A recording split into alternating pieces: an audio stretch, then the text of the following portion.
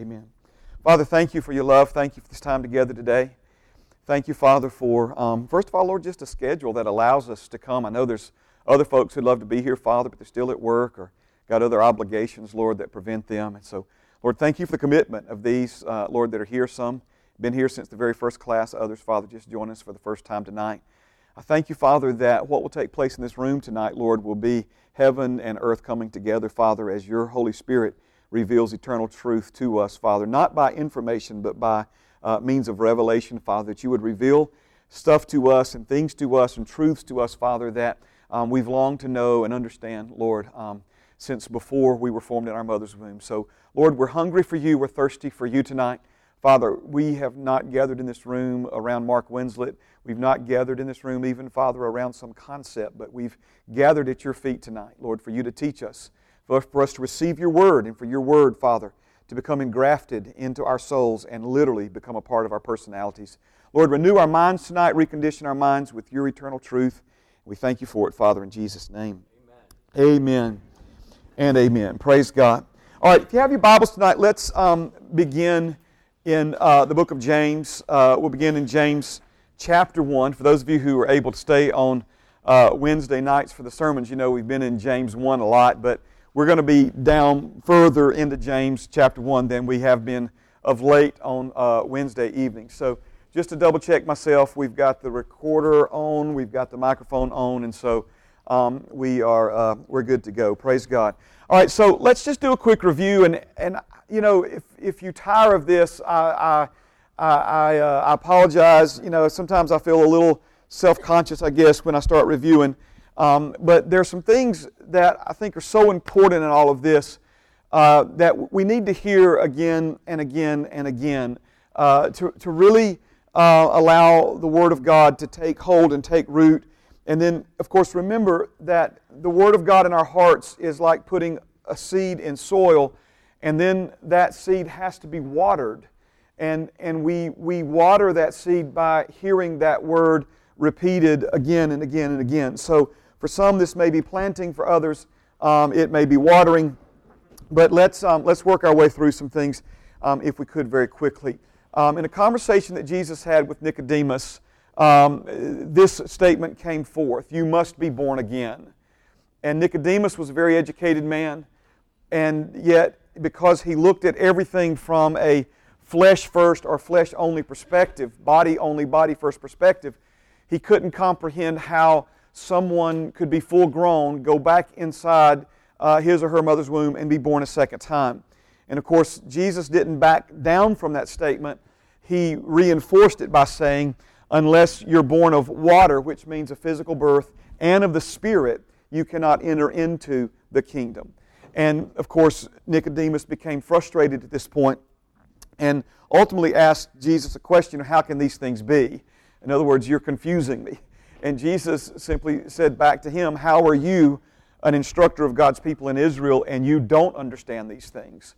And of course, the things that Jesus was referring to were the things that were spirit versus or compared to things that are flesh. And Jesus made this statement. He said, what's born of the flesh is flesh, but what's born of the Spirit is spirit. So when Jesus said that we must be born again, he was not referring to our physical bodies being born a second time.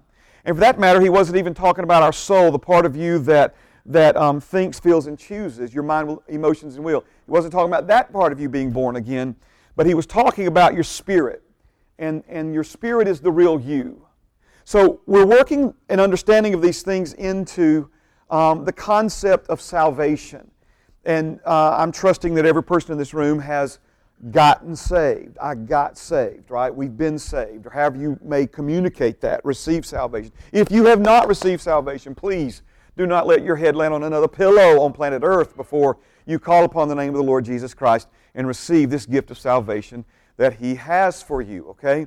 So we talk about getting saved, and there's a whole lot of people who have been saved who have no idea what happened to them when they were, all right? And so Jesus then says, of course, that God sent His Son into the world so that the world might be saved. So right on the heels of John 3, where Jesus talks about being born again, we see that He came into the world not to condemn the world, but to save a world, rescue a world that was already condemned. All right? Now, so what is it that Jesus came to save us from? And most people say He came to save us from our sin. And if you said that, you would be right, but it would not be complete. Because our problems went much deeper than our outward behavior.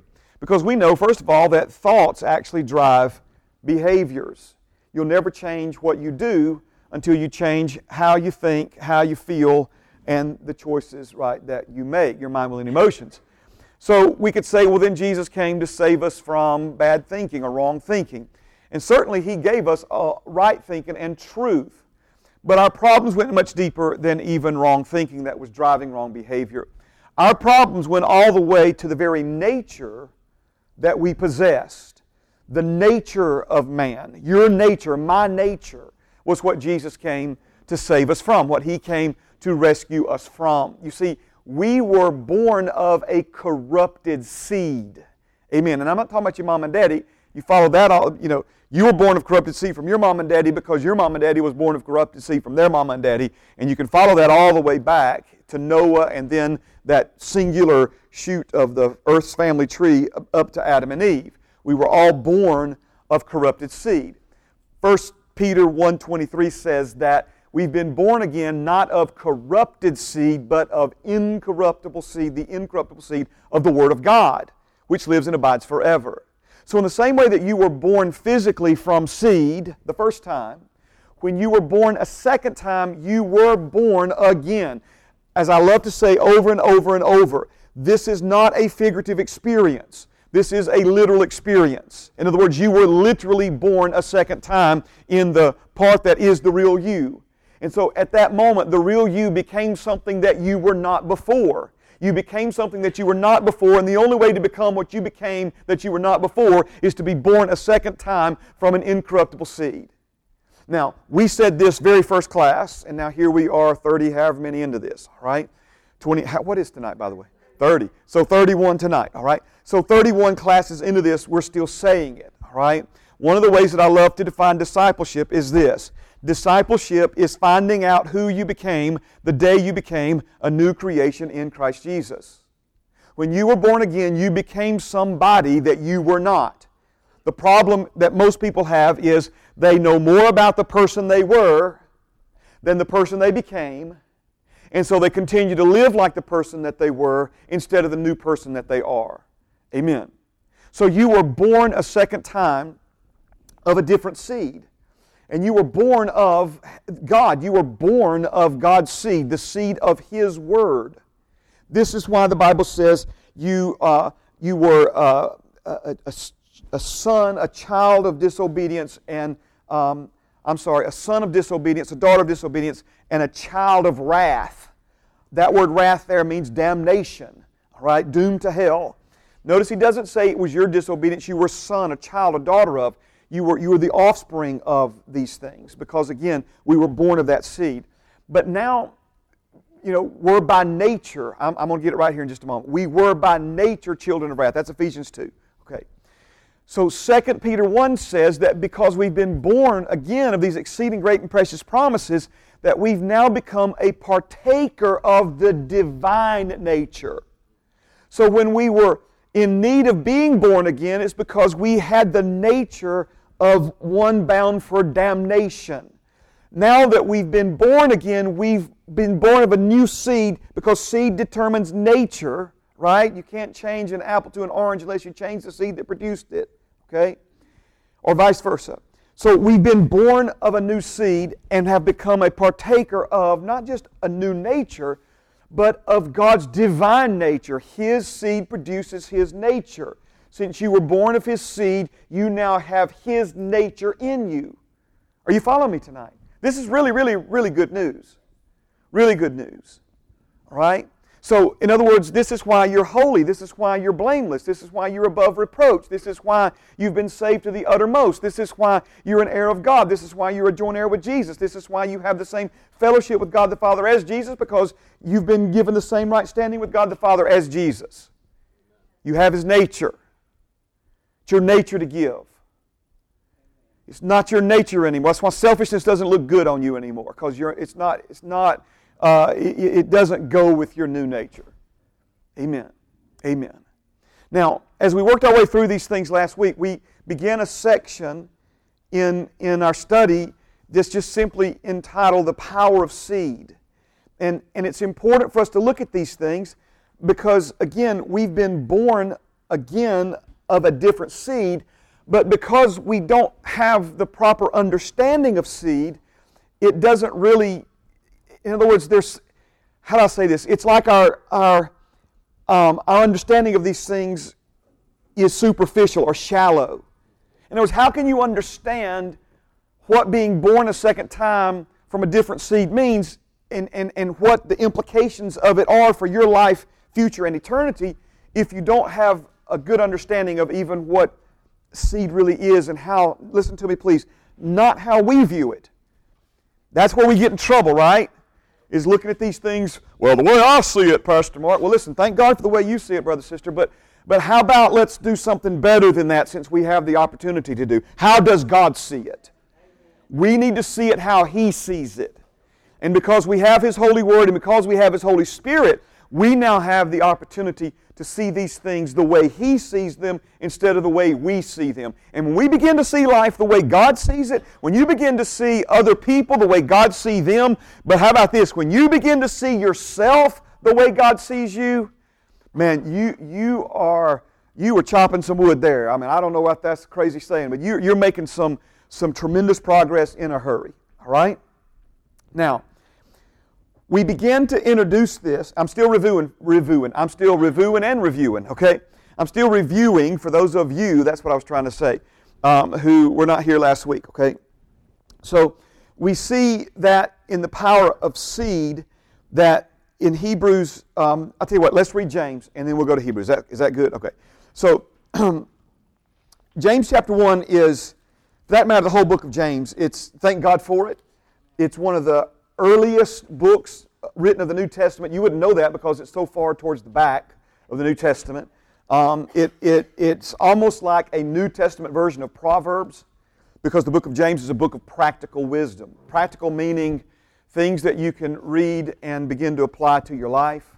You know, it's the book of Proverbs that tells us, you know, that our wrath, verse 20, does not produce God's righteousness. In other words, you can't get mad enough at yourself or somebody else to make them right. All right. But the one verse I want us to look in tonight as we begin is this one. We'll begin at verse 17. It says this, every good and every perfect gift is from above. By the way, look at me for a minute. Salvation is a gift, right? That's what Ephesians 2 tells us. Salvation is a gift. And we'll look at this passage a little bit later.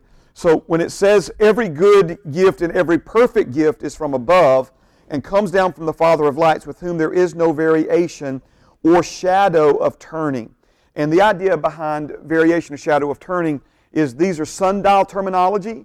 So if you understand how you tell time on a sundial is round, has numbers like a clock, has a triangle, and when the sun is at high noon, in other words, the highest point in the sky, there will be no shadow. Then as it begins to dip down, setting in the west, right, it starts creating a shadow, and you can look at that shadow and roughly tell time by it, okay? So when it says there's no variation or shadow of turning, he's saying that God's always at the peak of His glory.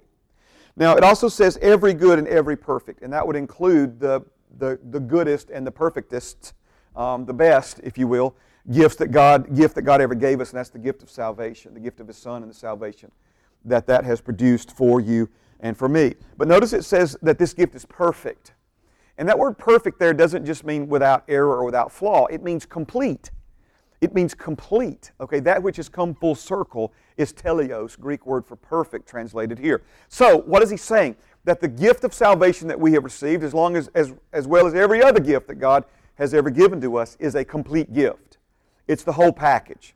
Come on now, you ready for whole package? It wasn't just your spirit that was saved, but He made provision for your mind, emotions, and will. And that part of us is being saved. And then one day we'll trade this body in for a glorified model. Amen. This tent in for a permanent dwelling, eternal dwelling. And that body is already prepared, waiting for you and me to step into it one day in heaven. So He has given us the gift of salvation. It is a good, beneficial, well-pleasing gift. And it is complete. Okay? Now, verse number 18, of His own will He brought us forth by the word of truth, that we might be a kind of first fruits of His creatures. Now, there's a few things here because this, again, is a salvation passage. Salvation/new birth passage. All right, we've kind of started at a pretty strong pace. Are y'all keeping up? I don't mean to be going so fast, but praise God, I'm excited. All right, so let's take a breath. Of His own will, He brought us forth. Now, I know that it may be pretty clear what that means, but let's make sure that we state the obvious. Since it was of His own will, this means that He made the decision. He made the choice. I know, probably like me, you've made choices before that affected your life, but it was not just your own choice. In other words, other people influenced your choice. Yes? Other people, maybe they helped you make a good choice. I've had people help me make good choices, and I've had people help me make some bad ones. Okay? All right.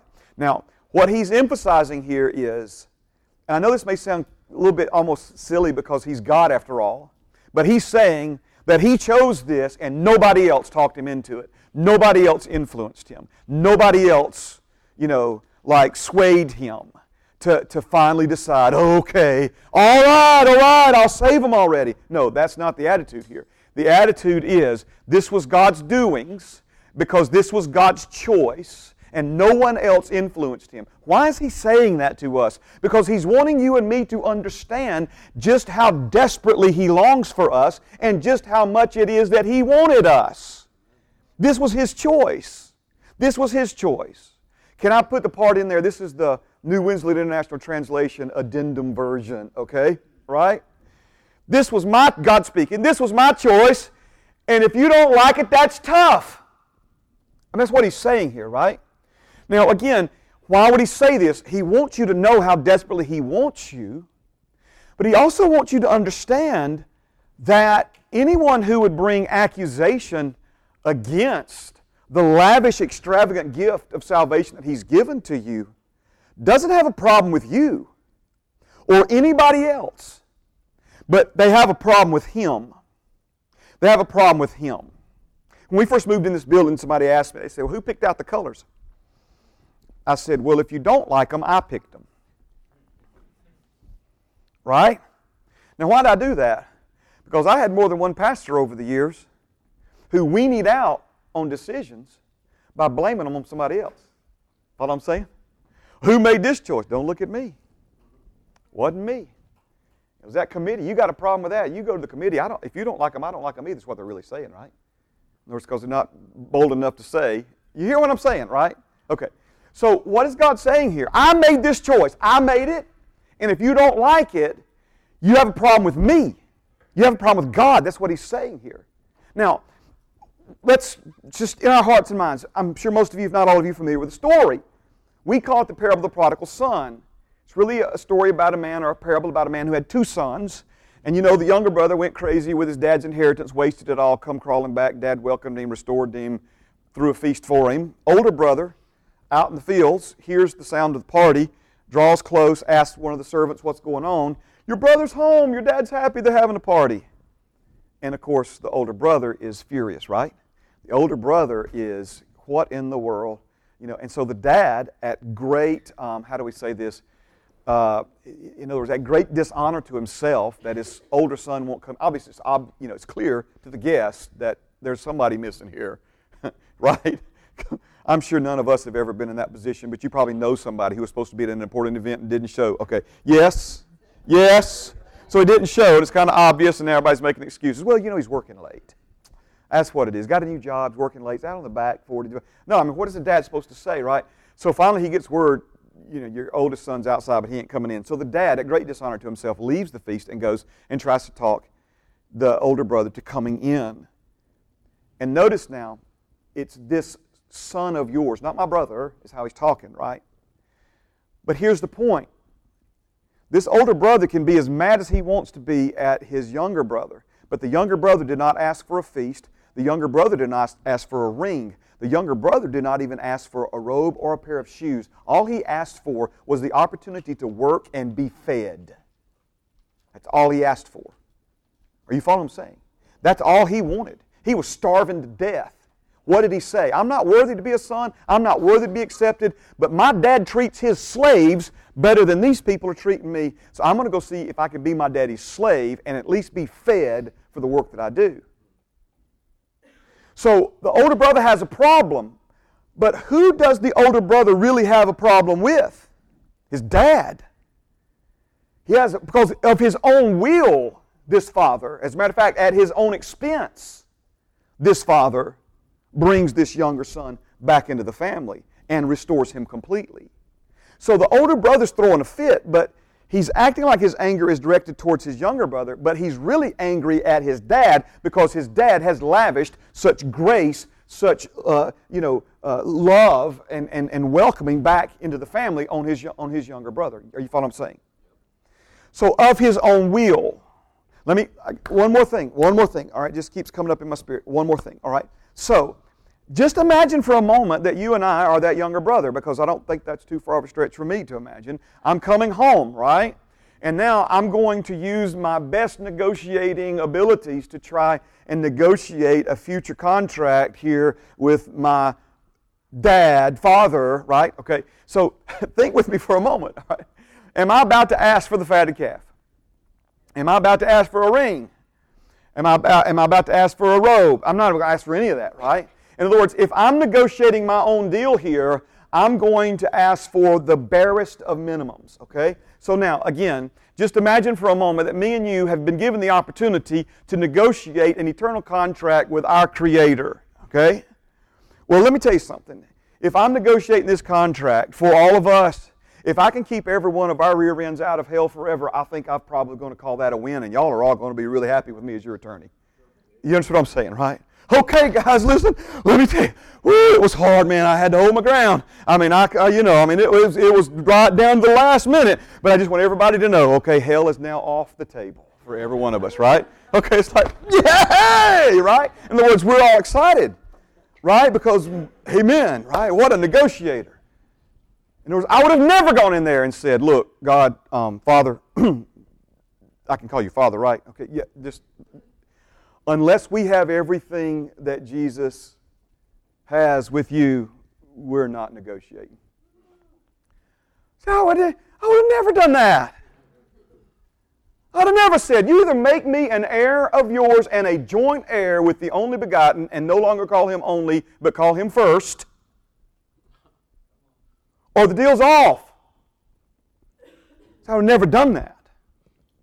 So when it says, of his own will he brought us forth, what he's saying here is everything he's given to you, everything he's done for you, the position he's put you in, the nature he's given to you, the eternity that he's prepared for you, the new body that waits for you, the blessing that he's now placed upon you, the favor that he's now shown to you, it was his choice to do it, and if you got a problem with it, devil, you can just go jump in the lake of fire. You see what I'm saying here? Of his own will, he did this. And he didn't just do it with a wave of his hand. Of his own will, he brought us forth. We were legally born by what? The word of truth. There it is again. We were born again of the incorruptible seed of the Word of God. We have been born of His seed, that we might be a kind of first fruits of His creatures. Now, I'm getting a little bit ahead of myself, but I'm prone to do that every now and then, so just follow me for a second, okay? What he's saying here, and this is kind of awkward, at least it is for me the way this is written, that we might be a kind of first fruits of His creatures. It kind of brings up, for some reason in my mind, in Romans where it says, as much as it depends upon you, live at peace with all people. The Bible doesn't usually talk in those kinds of terms, right? I mean, the Bible is, thou shalt not. But now we've got a verse that comes along, as much as it depends upon you, because the reality of it is, you can do everything within your ability to live at peace with someone, but if they don't live at peace with you, there's not going to be any peace. Now, what does that verse have to do with this one? Well, it's kind of the way it's worded. It almost sounds like there's some uncertainty here. Yes, you follow what I'm saying? That we might be a kind of first fruits of His creatures. Well, that's not really how it's supposed to sound to you. Let me tell you what He's saying. He's saying that of His own will, He brought us forth by the word of truth, and now we're a creation unlike any other created thing on planet Earth. Did you hear me? You're a new creation in Christ Jesus. The word for new in 2 Corinthians 5 there's two words for new in the Greek language, okay? One is quantitatively new. That's a big word like mayonnaise. Think quantity. So like I got a new car. It could be a 1978 model, but it's new to you. You understand what I'm saying? So the idea is that quantitatively new means just another in the order. He doesn't say that He made you quantitatively new. He used the other word. And the other word is qualitatively new, right? So the idea is that when you were born again, a creature came into existence unlike any other creature that has ever existed on planet Earth. Because you take your individual uniqueness and combine it with being born a second time from the incorruptible seed of God's Word, we now have a being unlike any other that has ever lived on planet Earth. It's Christ in you. See, Christ in you is still Christ in you, but Christ in me is still Christ in me. And Christ in you and Christ in me, because my born-again spirit and the Spirit of Jesus have become one spirit, and your born-again spirit and the Spirit of Jesus have become one spirit. Now, we're all reflecting Jesus in a different way through our individual uniqueness, giftings, and personalities. And Father is fired up about it, if you're wondering. Amen. Yes. I didn't mean to say that so loud. Yes. God was delighted to give us birth by the truth of His infallible word so that we would fulfill His chosen destiny for us and become the favorite ones out of all. Amen. Because the first fruit is the favorite. Okay, funny story, true story. My dad planted pecan trees in our front yard. 3 pecan trees. And, of course, he bought like little ones. And if you know anything about pecan trees, we're talking about decades, right, before there's going to be a pecan. And so I'll never forget the first year, the biggest of the trees, it had, I may be telling the story wrong, but not many pecans, like maybe 5, okay? And so we were heading out to church on a Sunday morning. Nobody in here is a policeman or anything, are they? Okay, all right, so we were heading out to church Let me pause the recording. No, I'm kidding. We were heading out to church on a Sunday morning. And as we were backing out of the driveway, he's like watching these pecans because, they got that big green thing on them and all that stuff. So they're not ready yet, but he's so excited.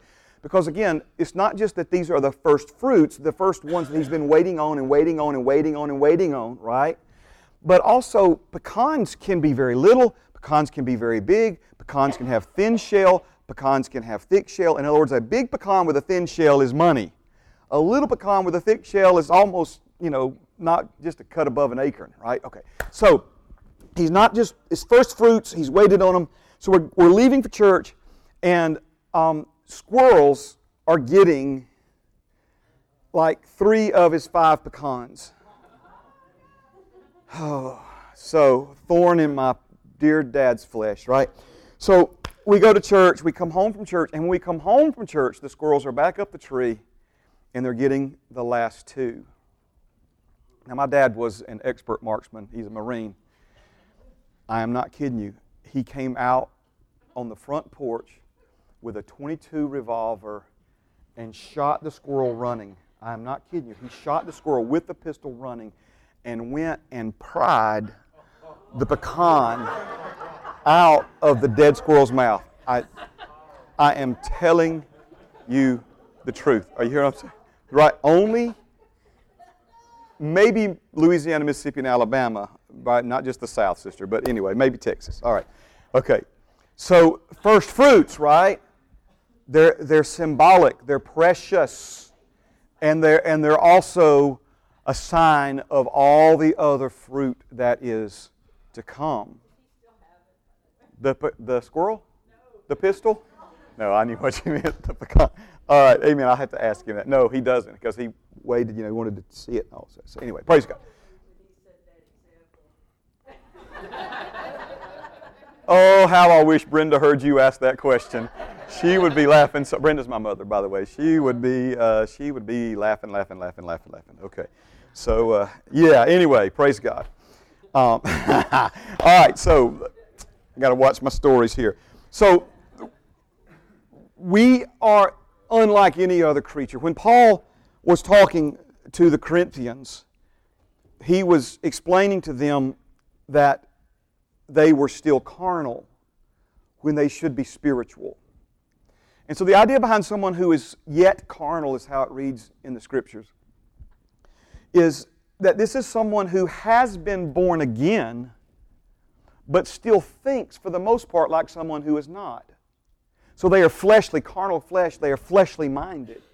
And so because they are fleshly minded, that's affecting their behavior. In other words, carnal behavior is a result of carnal thinking. Now these people, it's not that they weren't saved. Are you hearing what I'm saying? These are born again folks. But they're struggling with issues in their flesh, in their behavior, because they still think carnally as opposed to their minds being renewed or reconditioned to their born again spirit so that they could behave spiritually or righteously. So the other context there then is that someone who is spiritual is not someone who goes to church more than you, okay? Someone who is spiritual is not someone who quotes more Bible verses than you. Someone who is spiritual is someone whose mind is being renewed and reconditioned to think in alignment with, in agreement with, the born-again spirit that already resides within them because they have received salvation. Are you following me now? This is important, okay? So he goes on to say, he says, you are yet carnal, and you are behaving like mere men. Now think about it. We'll teach on this later, but I'm just trying to show you. Behaving like mere men. See, how many times we say, now ladies, you may not say this, but I think you'll at least understand the euphemism, right? Well, he puts his pants on one leg at a time, just like you and me, right? In other words, what is he saying? That we're all the same. That we're all the same. Well, not according to God. You're not the same as someone who has not yet been born again. Someone who has not yet been born again has an excuse for living like a mere man or a mere woman. But you are not a mere man. You are not a mere woman anymore. You have been brought forth by the word of His truth. And now you are a first fruits of His creation, unlike anything or anyone who has ever existed on planet Earth before. Praise God. All right, now, let's do this. Thank you, Jesus. Praise God. Let's go to Galatians. Thank you, Lord. Everybody good on that? Get anything out of this? All right. Amen. 2 of you are. That's encouraging. Okay. Okay. So I mentioned Hebrews. We're not going to turn there, but let me just refresh you on Hebrews. The writer of Hebrews, in an effort. Now, again, this is introducing to you this segment on the power of seed. The writer of Hebrews, in an effort to establish the supremacy of Jesus as our high priest. High priest is the one who represents you and me before God the Father. And Jesus is our high priest. Okay? Now this confused a lot of Jewish Hebrew people because all they understood about the priest that was to come, called the Messiah, is they believed he would be from the Levitical priesthood. And never mind the prophecies talked about the line from the tribe of Judah. Levi was a man who had a family, one of the 12 tribes. Okay? And all of his descendants became the priests for Israel. There was another tribe named Judah. Okay? Jesus was not a descendant of Levi, he was a descendant of Judah. This confused people because they felt like if he was going to be a priest, he should have been born from one of Levi's families instead of one of Judah's family. Are you following me now? Okay. So the writer of Hebrews is trying to explain and clear up this confusion. And what he says, of course, is that Jesus is not from the Levitical priesthood, Levi, Levitical, but he's from the priestly order of Melchizedek. And Melchizedek was a pre-flesh form of Jesus that came to Abraham after a great battle and victory. And the Bible says that Abraham paid tithes, gave a tenth of all, to Melchizedek. All right? Now, the writer of Hebrews says, this is proof that the priesthood of Melchizedek, you follow me? I know this, I probably need to draw this, right? That the priesthood of Melchizedek is greater than Levi because, now here's the money, right? Here's what he's getting to. Because Levi paid tithes to Melchizedek. And you're thinking, no, wait. How in the world did he pay tithes to Melchizedek? Because he didn't come along till long after the days of Melchizedek, on earth, had ended. Well, the answer is very simple. The Bible makes it like, and this is what, again, back to God's perspective versus ours. See, for us, we're like, oh man, you're trying to stretch that to fit there, whoever wrote Hebrew, Mr. Writer of Hebrews, Miss Writer of Hebrews, right? You're just trying, no, see, they understood seed. They understood these things. So he said, I'll tell you exactly when he paid tithes. He paid them when Abraham paid them because Levi was in the loins. He was inside of Abraham in seed form. So when he paid the, hallelujah,